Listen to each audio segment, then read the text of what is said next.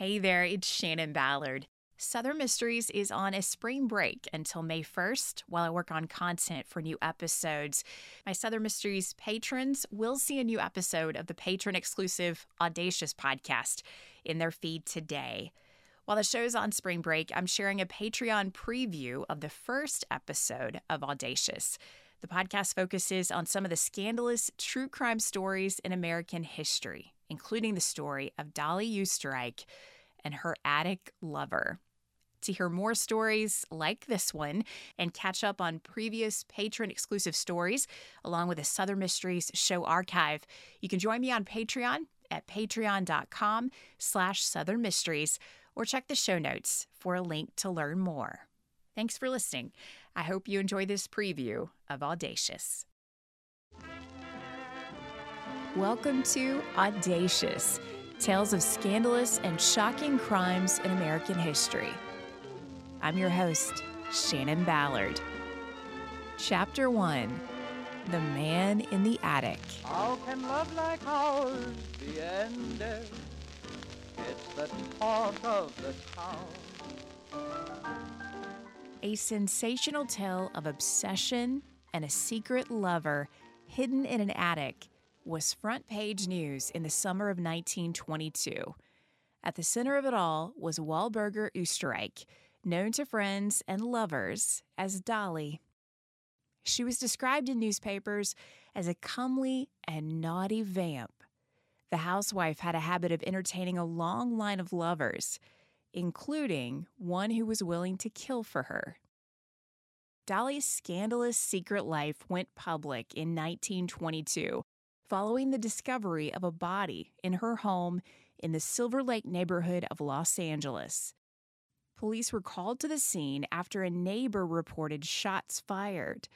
When they arrived, they found the body of a man lying on the living room floor. Fred Oosterreich had been shot several times, but the kill shot was to the back of his head. Police heard cries for help coming from a locked closet. They found a key nearby and unlocked the closet door, where they were greeted by a woman. She was hysterical, yelling about being shoved into the closet and hearing what sounded like a struggle between two men and then hearing gunshots. The officers urged her to calm down and asked her name. She said she was Dolly Oosterreich. They broke the news that her husband had been shot and he was dead. When detectives interviewed Dolly, her demeanor concerned them, and so did the crime scene. When Dolly insisted she and her husband never fought or even disagreed over anything, it made them very suspicious. What couple doesn't argue from time to time? Also, it was clear Fred had put up quite the fight against his attacker. The living room was in disarray, and there was a bullet hole in the ceiling. Detectives focused on Dolly as a suspect in her husband's murder. The murder weapon was a .25 caliber pistol. The idea that a robber would carry a small caliber weapon just seemed strange to the detectives. Still, how could Dolly have killed her husband when she was in a closet that locked from the outside, and the key to that lock was outside of the door? The answer to that mystery would become one of the most shocking stories of the decade.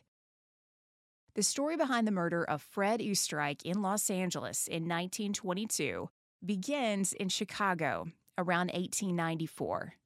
That's the year 14-year-old Dolly Korschel met 17-year-old Fred Oosterreich at a bonnet factory where the two worked. Dolly was beautiful, and Fred immediately fell in love. Within 3 years, the couple were married and moved to Milwaukee, where they opened a shoe store. Dolly and Fred were great partners in business. They did so well with the first store, they opened more in surrounding cities, along with a small textile company. The major part of Dolly and Fred's life that was suffering was their marriage. Dolly often complained that Fred could not meet her needs for romance at home. Fred was said to be hard drinking and rather unfeeling. Dolly looked outside of their marriage for the attention she longed for. In 1914, when Dolly was in her 30s, she met 17-year-old Otto Sandhuber. Otto repaired sewing machines. When Dolly's machine stopped working, she called her husband at work and asked that he send a repairman to help her. Otto was the repairman that showed up at her house. The story goes that when Dolly opened the door, she was wearing nothing but stockings and a silk robe. Dolly and Otto became lovers, and Dolly was so obsessed with Otto, she asked him to move into the attic of her home so he would always be close. Otto was 17. He was young and impressionable, had no family who would miss him, so he agreed. Dolly set up a bed in the attic, along with other essentials, and each day she carried food to the attic for Otto. Her husband, Fred, was oblivious to the fact that his wife's young lover was living above him. Dolly had such a hold on Otto, he agreed to cut off all contact with the outside world and relied on her for everything.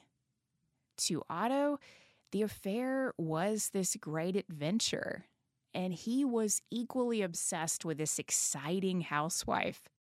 But he would later say that once he moved into the attic, he became Dolly's sex slave. He explained that there were periods where Dolly brought him out to have sex with her 6 times a day. This lasted for years, until Fred heard rumors that Dolly was having an affair with a sewing machine repairman. Fred confronted Dolly and told her to end it or lose everything. Dolly agreed, and Otto moved out of the attic, with Fred never knowing he had been there. In 1918, Fred suggested he and Dolly make a move from Milwaukee to Los Angeles. It was time for a fresh start, and Dolly agreed, under one condition. She got to choose their new house, and it had to have an attic. She found the perfect house in Silver Lake in Los Angeles. Dolly asked Otto to come with her to LA, and he said yes. She sent him on to the house ahead of her so he could settle into the attic of the new home. When Dolly and Fred moved in, Otto and Dolly followed the same routine in LA as they had in Milwaukee. Otto stayed in the attic, and Dolly let him out when Fred was away from home so she could have her way with him. Now, Fred did complain to Dolly from time to time that he was hearing strange sounds. He was even convinced this house was haunted. Dolly insisted Fred was paranoid and nothing was wrong with the house. If Fred had bothered to investigate things, search their home when he heard those sounds, it would have been easy to discover that there was a man living in his attic. But life went on. Fred went off to work while Dolly was at home with her lover. Otto mentioned being bored in the hours Fred was at home, so Dolly brought him books from the library to help him pass the time. Otto picked up a new hobby. He started writing articles and stories. He showed some to Dolly, who had them published under a pen name in pulp magazines. That was life for Dolly and the man in the attic, until one night in the summer of 1922. The night neighbors heard gunshots at Fred and Dolly Oostreich's house, and police responded to find Fred had been murdered. Dolly's behavior on scene and in interviews continued to be suspicious. She kept saying they'd been robbed, but the only thing missing was her husband's expensive watch, not his wallet full of cash that he kept in the same pocket with his watch. What robber takes a watch and leaves the cash? The detectives didn't buy Dolly's story, but she stuck to it for over a year. Dolly inherited her husband's estate and moved to another house in the same neighborhood. The only condition for her move was that the new house have an attic. Dolly once again invited Otto to hide away. The only change in the relationship was a typewriter Dolly allowed Otto to use in that attic since Fred was gone. It seems Dolly insisted Otto continue to live in the attic because she wanted to welcome in more lovers. Dolly started an affair with her husband's estate attorney, Herman Shapiro. Dolly thanked Herman for his legal help by giving him a watch, which Herman immediately recognized as her late husband's diamond watch that had been reported stolen after his murder. Dolly explained she found it under a seat cushion in the old house when she was preparing for the move, but it seemed too late to mention to the cops that apparently it had been there all along. As the affair with Herman was heating up, Dolly met a businessman named Roy Klum. Dolly offered him sexual favors in return for help with a little problem. She explained to Roy that she had a gun that was similar to the one used to kill her husband, and she was worried that police would try to frame her for murder if they found that weapon. She asked Roy to get rid of it for her. He agreed and threw it into a shallow spot in the La Brea tar pits. Dolly had a second gun and asked a neighbor to do her a similar favor. He buried that gun under a rose bush in his backyard. By July 1923, police were still trying to solve Fred's murder. A detective learned Herman Shapiro had Fred's watch. After learning Dolly was sleeping with Shapiro, Roy Klum broke up with Dolly, and he went straight to police. He revealed he disposed of a gun for Dolly and gave detectives the location. And when the case made local newspapers again, Dolly's neighbor brought in the gun from under his rose bush. Days later, Dolly Oostreich was arrested for murder. While in jail, Dolly worried about her lover in the attic. She confided in Herman Shapiro that her vagabond half-brother was living in the attic of her home. She asked Shapiro to take food to him and make sure he was okay. When he knocked 2 times on the door leading to the attic, a thin and pale man named Otto greeted him. Otto had been alone for a while. He was desperate for human contact and very talkative. During the meeting, Otto revealed to Shapiro the true nature of his relationship with Dolly, and he confessed he had a role in the murder of Dolly's husband, Fred. Shapiro immediately told Otto Sandhuber to leave the house or he would call the police. Otto ran and eventually made it to Canada, where he changed his name, married a woman named Matilda, and started a new life under the alias Walter Klein. Back in Los Angeles, Dolly was detained in the city jail. When detectives asked her new attorney if they could talk to his client, he informed them Dolly could not discuss the case because she was ill. He expressed concern for his client due to the rats that were running over the cots in the jail. He said it was making his client sick and hysterical. The rat issue led to an expedited bail hearing for Dolly, who was released on a $50,000 bond. Dolly's trial was postponed or continued 10 times. 2.5 years after the murder, on January 16, 1925, Dolly was freed from facing a trial. Judge Carlos Hardy dismissed the case against her after the district attorney acknowledged he had insufficient evidence to pursue charges. For 7 years, Herman Shapiro remained quiet about the man in the attic and the story the man told him about Fred's murder. He remained committed to Dolly and filed for divorce from his wife Nellie. Nellie fought back, filing a motion that she receive all the couple's assets because she had supported Herman throughout their marriage, helped him set up his law practice, and he never contributed to household expenses. Nellie Shapiro won the case, leaving Herman with no money and no home. Herman moved in with Dolly, who promised him 50% of everything she inherited from Fred.